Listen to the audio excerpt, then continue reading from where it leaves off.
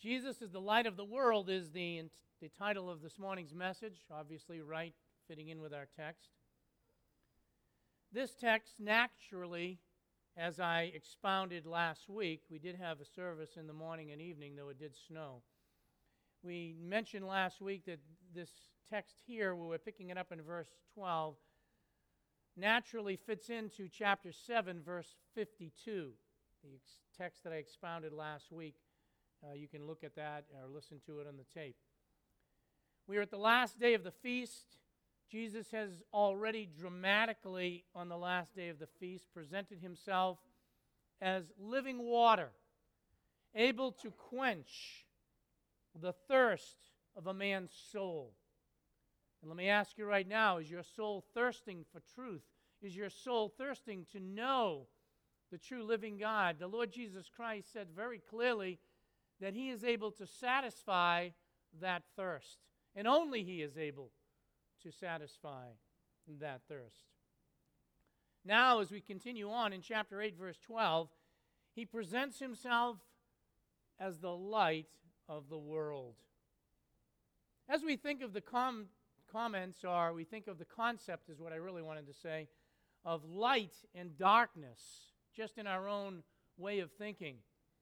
Darkness is very commonly associated with such things as nighttime, evil, sin, blindness, gloom, depression, hopelessness, fear. Oftentimes people fear the dark.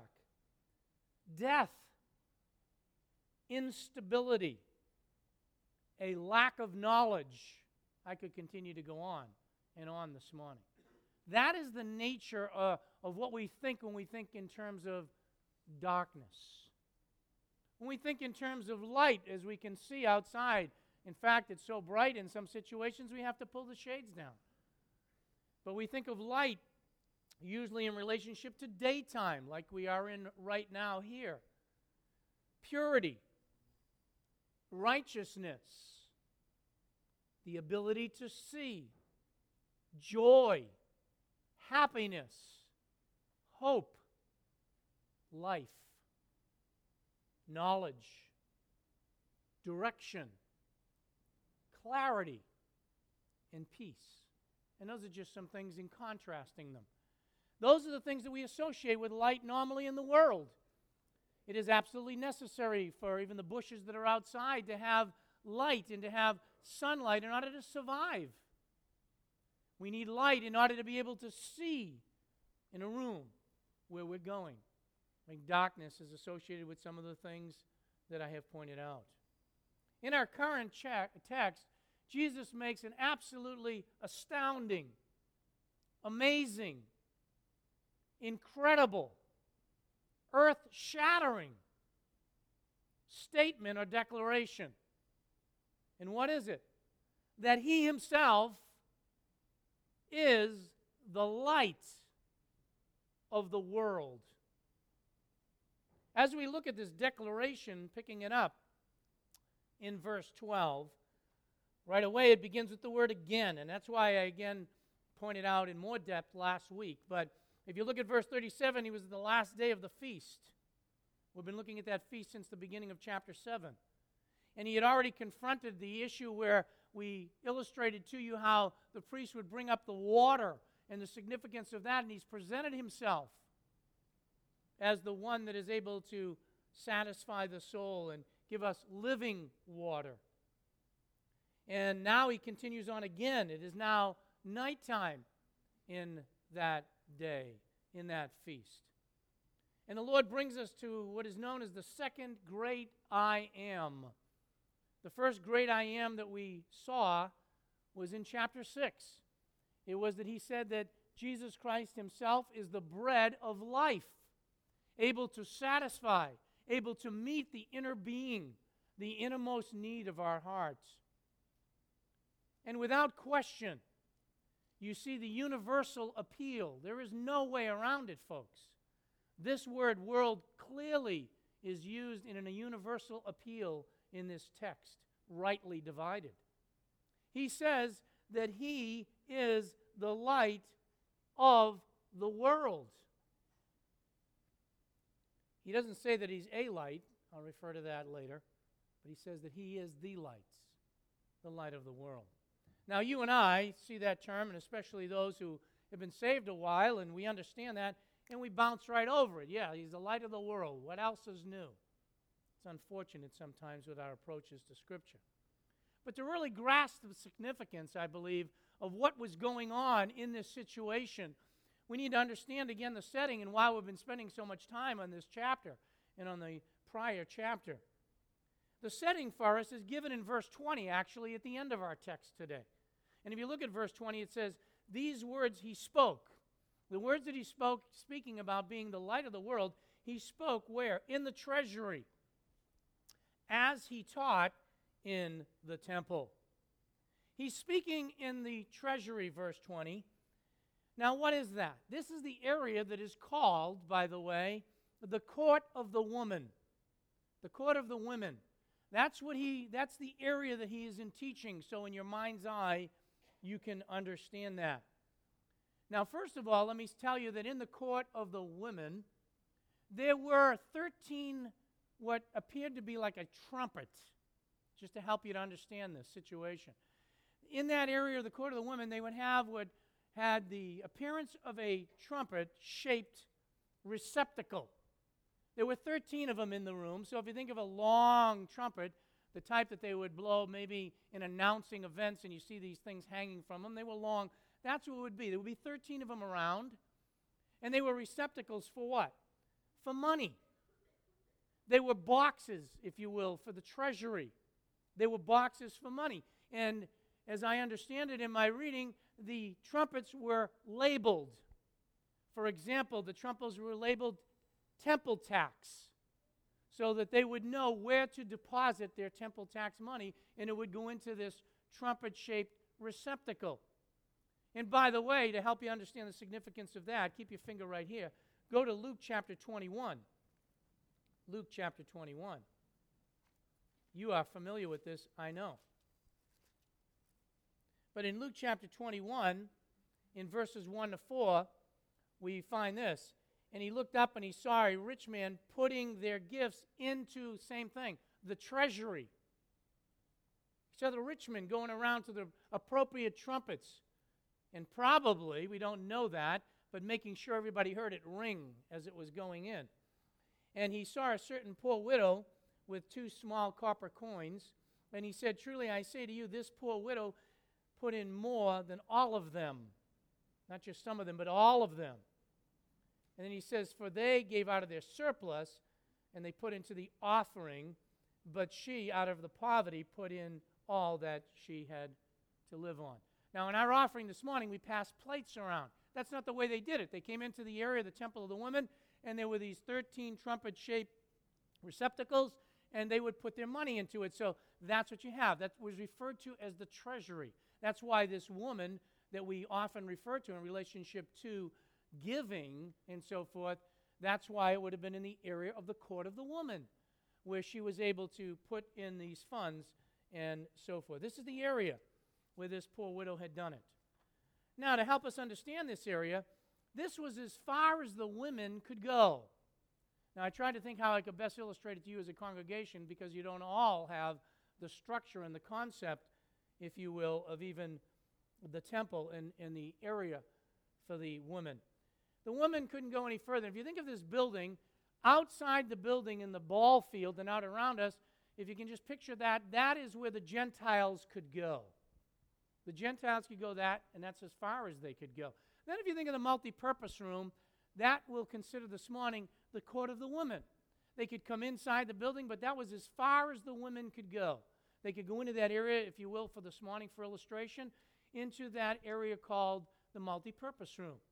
Then if you came out through those doors, let's make it that narrow corridor just for the sake of illustration. It's actually a little distorted with the size. But that would be the area where now the men could come through the multi-purpose room, and they could go into that area. Then as you look further, there would be called the holy place, and that would be the area, if you will, that we're sitting in. You could come through a different area, and that was the holy place. Only the priest could go in there. So the women would have to stay in the multipurpose room, if you will. The men could go then into the next area. Only the priest could go into the holy area. Then if this curtain was shut behind me where the cross is, if that was shut, that kind of would be the Holy of Holies, where only the high priest could go. So at certain levels, people could go in.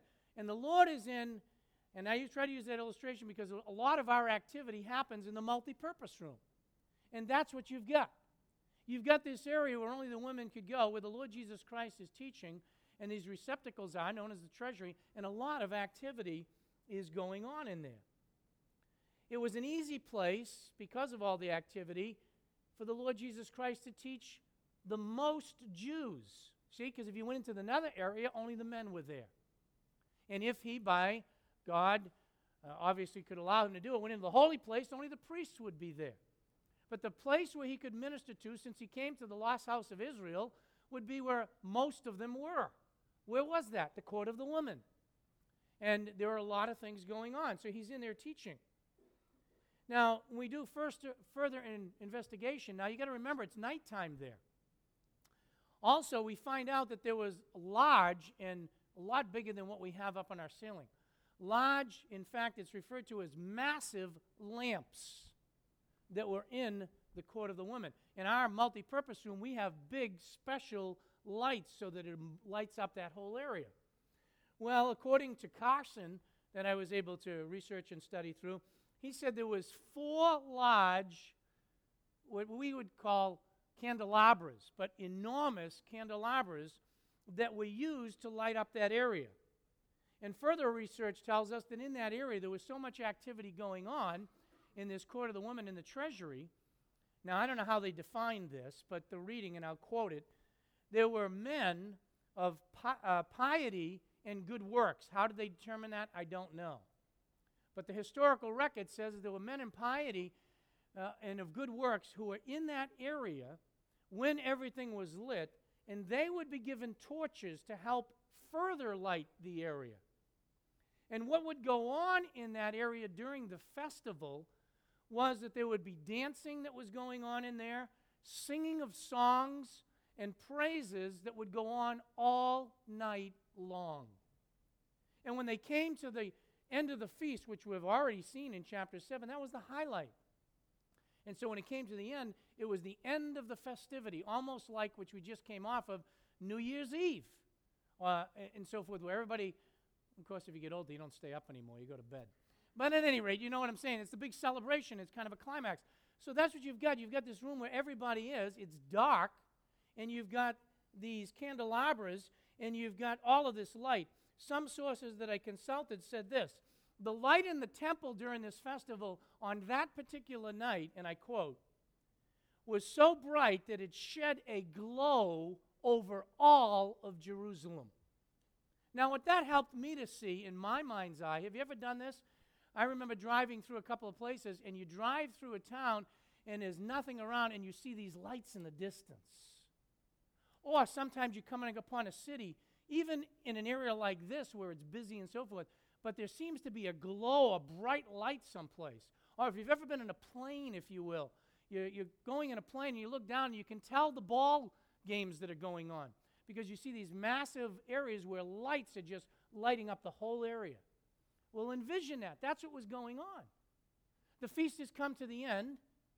Everything would be in darkness, just like if you were in a room, even a candle can give a little light, but this was tremendously bright. And in that setting, the Lord Jesus Christ is going to walk in and say, I'm the light of the world. Now, why the lights? Why this festivity? Was it just because it was darkness and they used candelabras back then? No, not at all. It was a reminder to them. We just had in our service a reminder to us of what the Lord Jesus Christ has done that should be significant to every single believer. And what you need to understand is they had those candelabras and that light and the torches going on and all of this brightness to remind them of something very significant. And here it is in a nutshell: the presence of Almighty God. They had these lights to remind them that during their wilderness wanderings, that's why we had the responsive reading in Numbers. In their wilderness wanderings, there was a cloud and then the appearance of a fire that guided the people because they didn't move without knowing that God was commanding it, and they had a sense of the presence of God. Now, we read the text in Numbers, but I'd like you to look at just 2 verses in Exodus that deal with those wanderings so you see what I'm talking about. Go to Exodus 13. Exodus chapter 13.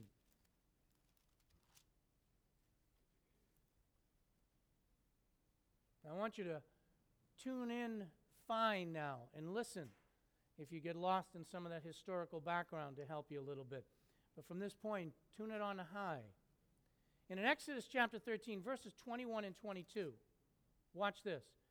And the Lord was going before them in a pillar of cloud by day to lead them on the way, and in a pillar of fire by night to give them light that they might travel by day and by night. That's why we had that reading.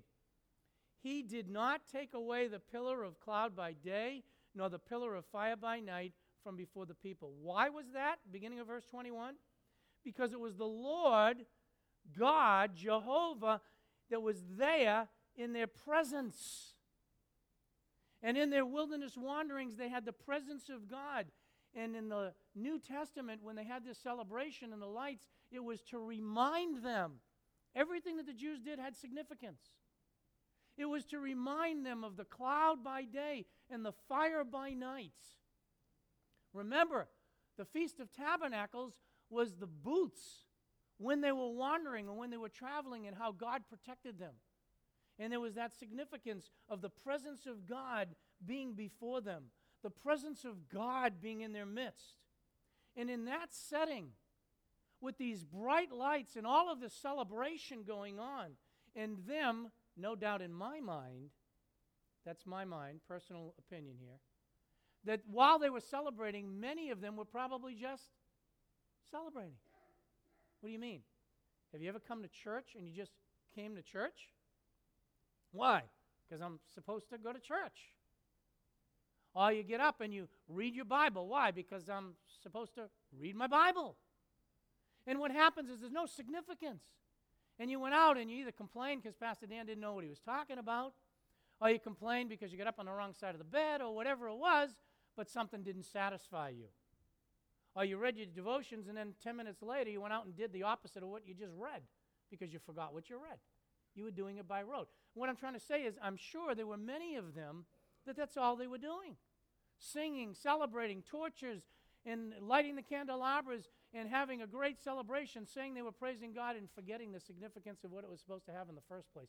It's very possible to come to the communion table and forget the significance.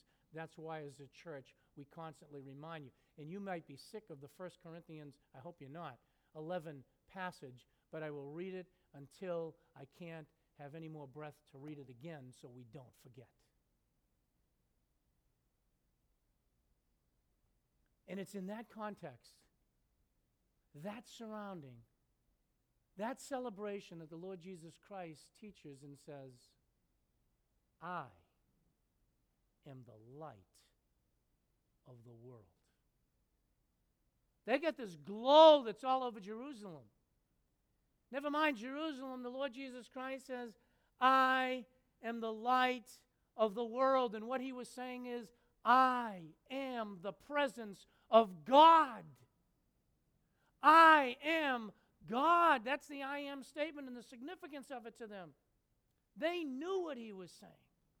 It wasn't just words. He is the source of life. He is the source of light, and salvation rests in him. Listen to Psalm 27. I will read it to you. You don't need to turn. Psalm 27 in just the first verse. Here's what it says. Listen. The Lord is my light and my salvation. Whom shall I fear? The Lord is the defense of my life. Whom shall I dread? Light and life associated with who? Jehovah, God. And Jesus Christ stands in their midst of that darkness with the candelabras lit and said, that's not where it is. the torches. That's not where it is. I am the light of the world, he says. It's not new to us in John. Go back with me to John chapter 1. I want you to see this. Jesus introduced us to this concept in the very first chapter of the book, which you've probably forgotten by now. But in John chapter 1, in verses 4 and 5, do you remember this? It says this, in him, that is the Lord Jesus Christ, was life. And the life was what? The light of men. And the light shines in the what? Darkness. Same thing we're dealing with in chapter 8. And the darkness did not comprehend it or overcome it or put it out, whatever you want to put on those terms. Life and light are essentially the same thing. That verse, in verse 4, is the same construction of one that we look at in verse 1. I don't know if you remember when I said that. In verse 1, when he says that the Word was with God and the Word was God. It is the same Greek structure when you're dealing with that he is life and he is light. They are the same thing. The same thing. All life and all light is found in the Lord Jesus Christ. When he said this in the temple teaching, in the treasury, in the court of the women, he didn't say to them, listen, I am a light of the world and there's many others. No, he said, I am the light. My friend, we need to understand that the Lord Jesus Christ is the only source of life. He is the only light to your path for the inner meaning of your soul and for guidance in this life. He is the image of God. That's why he could say this. They should have been associating the light with the presence of God. And what he was saying to them is, I am the presence of God. I am the light from heaven. I am the light to your soul right here. They had divine life and divine light right in their midst. Notice what else he says in verse 12. He says, I am the light of the world. Then he comes to his followers. And he moves from the universal appeal to the restrictive benefits, if you will, in the same verse. Look at what it says. He who follows me shall not walk in darkness, but shall have the light of life. What does he mean, he that follows me? Is this something that I do by my own efforts? What does he mean by that? Well, let's let the scriptures explain it to us. Would you turn with me to chapter 12? Chapter 12, same book, John chapter 12, and take a look at verse 46.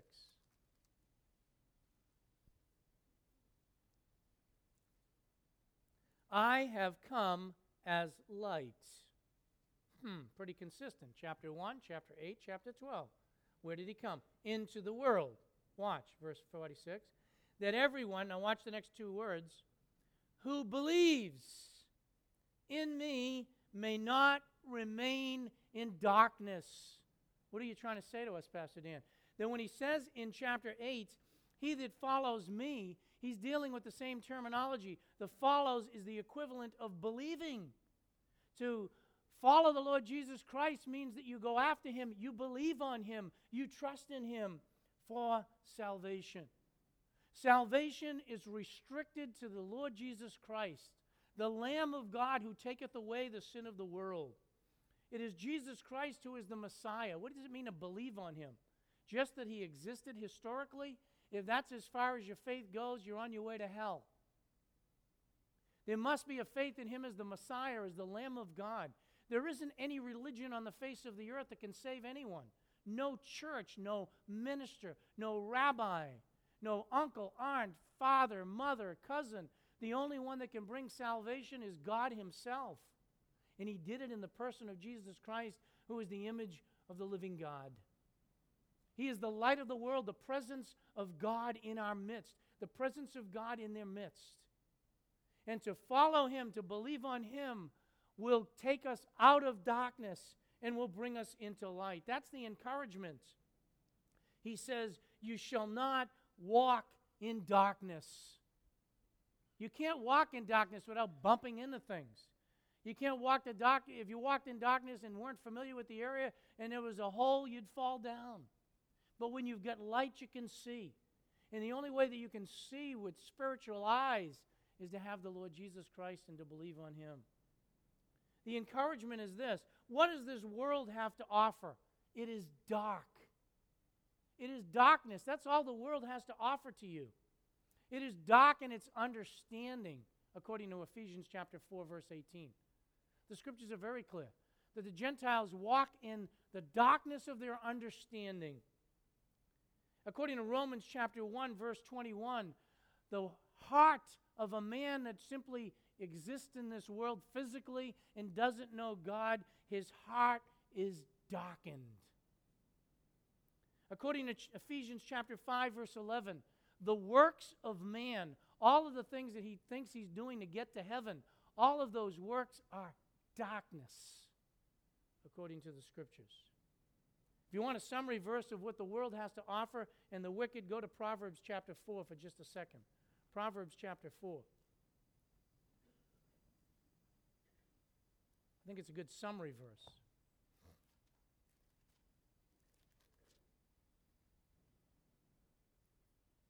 In Proverbs chapter 4, in verse 19, watch. The way of the wicked is like what? Darkness. Some of you are bold enough to answer. They do not know, watch this, they do not know over what they stumble. They don't even recognize it. Is that a put down? No, it's to challenge your heart. To see, don't you want to walk in light? Wouldn't it be better to be in the light than in darkness? The world doesn't even know what it's stumbling over. It's filled with darkness. Its motives are dark. Its motives are self-centered. It's not God-oriented. And even the religions on the face of the earth are usually driven by man.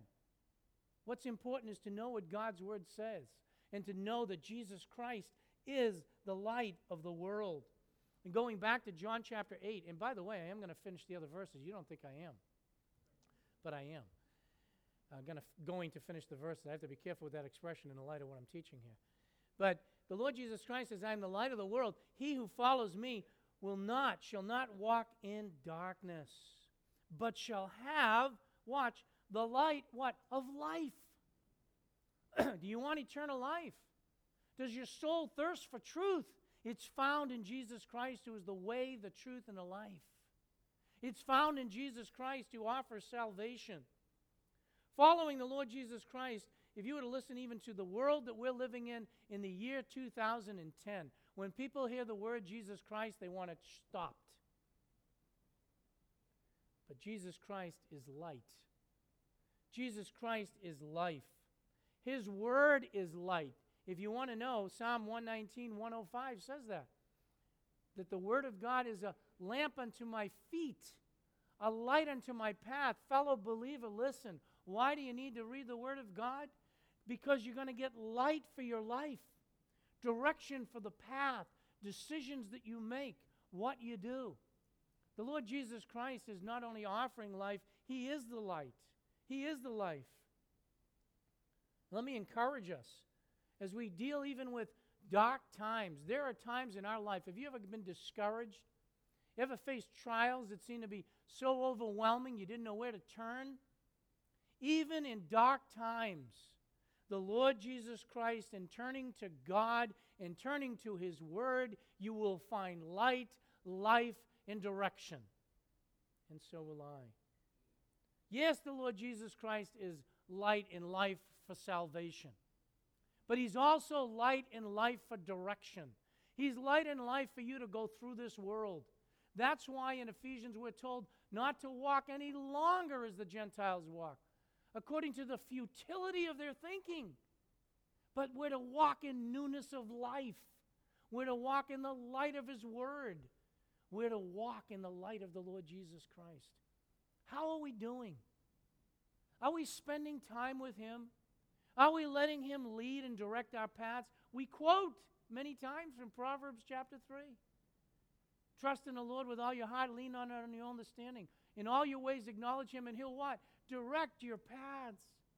But we go through trials and difficulties and circumstances of life, and we forget this principle that's here in John. Yes, it's dealing with salvation, but that the Lord Jesus Christ, and staying next to Him, His light is the light of the world. His light is to give you guidance and direction as a husband, as a wife, as a child, as a worker, as a fellow believer. It's to give us direction. It's to give us light. He's the light of the world, the only one that can provide salvation. And as a believer, listen, His light and life is in us. The Holy Spirit. Thus we are, no wonder He said, let your light so shine before men. No wonder He wants us to be, according to Philippians, a light in the midst of a dark and perverse world. Because we have the life and light of God in us. That ought to stimulate us to good works in a right sense. The Lord Jesus Christ is the light of the world. If you are without Christ, you're still in darkness. Oh, that's not a put down. But that's why your soul isn't satisfied. You can pursue the things of this world. It might be money, it might be fame, it might be whatever. But you know and I know that those things do not satisfy. Look at the tragedy that just happened. I'm sure you saw it in your news. Just to use it as an example you can relate to. Johnson & Johnson, a big company. You know it, you use the baby powder all the time, right? I do. I still use it on my feet and so forth. Johnson & Johnson, a great-granddaughter, billionaire, 30 years of age, the life is gone. She could go in and buy anything that she wanted, have anything that she wanted in the world, and was not satisfied. Without God, without the light of the world, without Jesus Christ in your life, you will never have your soul at rest. You will never come out of the darkness. You need to come to the Lord Jesus Christ. And they were celebrating, and most of them were walking in darkness while holding torches. Walking in darkness while having the glow of that woman's area filled Jerusalem, not even recognizing where they were stumbling. So much so that we come in the next 2 minutes to wrap up the next 5 to 6 verses. The skeptics, verses 13 to 20. Even the religious leaders said, therefore you're bearing witness of yourself, your witness is not true. Rather than coming to the light, rather than coming to the life that they could have to satisfy their soul, they became critical of Jesus and of everything that He represented. But you know, in verse 14, quickly, Jesus Christ says, look, I know where I came from, I know where I'm going, and I know who I am. What a summary. He knew His origin. He was here before the foundation of the world. He knew His destiny, that He was to go to the cross of Calvary, but not yet, verse 20, because His time wasn't here. He knew who He was, the light of the world. He was the great I am of the Old Testament. He was the light that led the people out of the wilderness wanderings. He knew exactly who He was. And when you get down to verse 15, you see the false standards of the world. What is it? They judge by the flesh. And they're still doing that today. People won't come to Christ because they say it doesn't make sense to you. You know what? It won't make sense to you. That someone would sacrifice for the likes of a sinner like me or you doesn't make sense at all. That someone would give their life so that I could have life. That someone would come to this world having the glories of heaven and come here and a world He created that's sinful like we are, that has newspapers, TVs, and everything else saturated with the wickedness of man, and He would come here and sacrifice Himself so that we could have life, doesn't make sense at all. But that's the love of God. To do that, and yet they judge by the flesh. They had a false assurance. Let me just wrap it up with that. Look at verse 19. So they were saying to him, "Where is your Father?" Jesus answered, and watch this, "You neither know me nor my Father." And you will see this later on in the book. They thought they knew God. They thought they had enough religion to get to heaven. They thought they knew enough of the Bible to get to heaven. And they were lost. They were in darkness yet. And if you're sitting here, even if you've come to Fellowship Bible Church for 40 years and know all of the lingo and haven't come to trust in Christ, you are sitting there in darkness. You are sitting there without any hope for eternal life. It's got to be put in the light of the world. It's got to be put in the way, the truth, and the life. It's got to be put in the Lord Jesus Christ, who God the Father, according to our text, recognizes and testifies that this is my beloved Son in whom I am well pleased. They thought they were okay. Is that you today? Do you think you're okay, but yet you know where no one else, I can't see there. Those sitting next to you can't see there, but you know inside, I just don't have that peace. I'm not sure if I died where I'd be. You're in darkness. What's the objective? Come to the light. Come to the light of the world. The one that can satisfy your soul. The one who's paid for your soul. Trust in Him. Believe in Him. You follow Him, you will have light in your path, direction in your path. And fellow Christian, why in the world would we want to snuff out the light and go back to the world of darkness? And yet, if we're honest, every day, every one of us are being pulled back to that darkness and trying to get off the path of the light. Stay close to the Lord and the Word of God, and even in the darkest trials of your life, you will have clear direction and clear guidance, because the Lamb of God will take you there. We need to close in a word of prayer. Our Father in God, I thank you and praise you that the Lord Jesus Christ is the light of the world. Father, we're living in a room right now with His brightness. We see the sun that's bright, and sometimes as we look into the sun, it's just absolutely overpowering. Our eyes can't even take it. It's so bright. And yet the Lord Jesus Christ created it. He's the light of the world, the one that can satisfy the longing soul, the one that can provide forgiveness of sin, the gift of eternal life. Father, deal with every heart that's in this room. There could be in this room those who are still in darkness and are stumbling, tripping, don't even know where they're going. Help them to come to the light, the Lord Jesus Christ, the light of the world. Help them to believe on Him, to follow Him. They might have the gift of eternal life. Father, for the many who have trusted in Christ, help us not to just look at it as a historical event, but help us to realize that by staying close to Christ, by staying into the Word of God, which is a lamp unto our feet, that we will walk in light.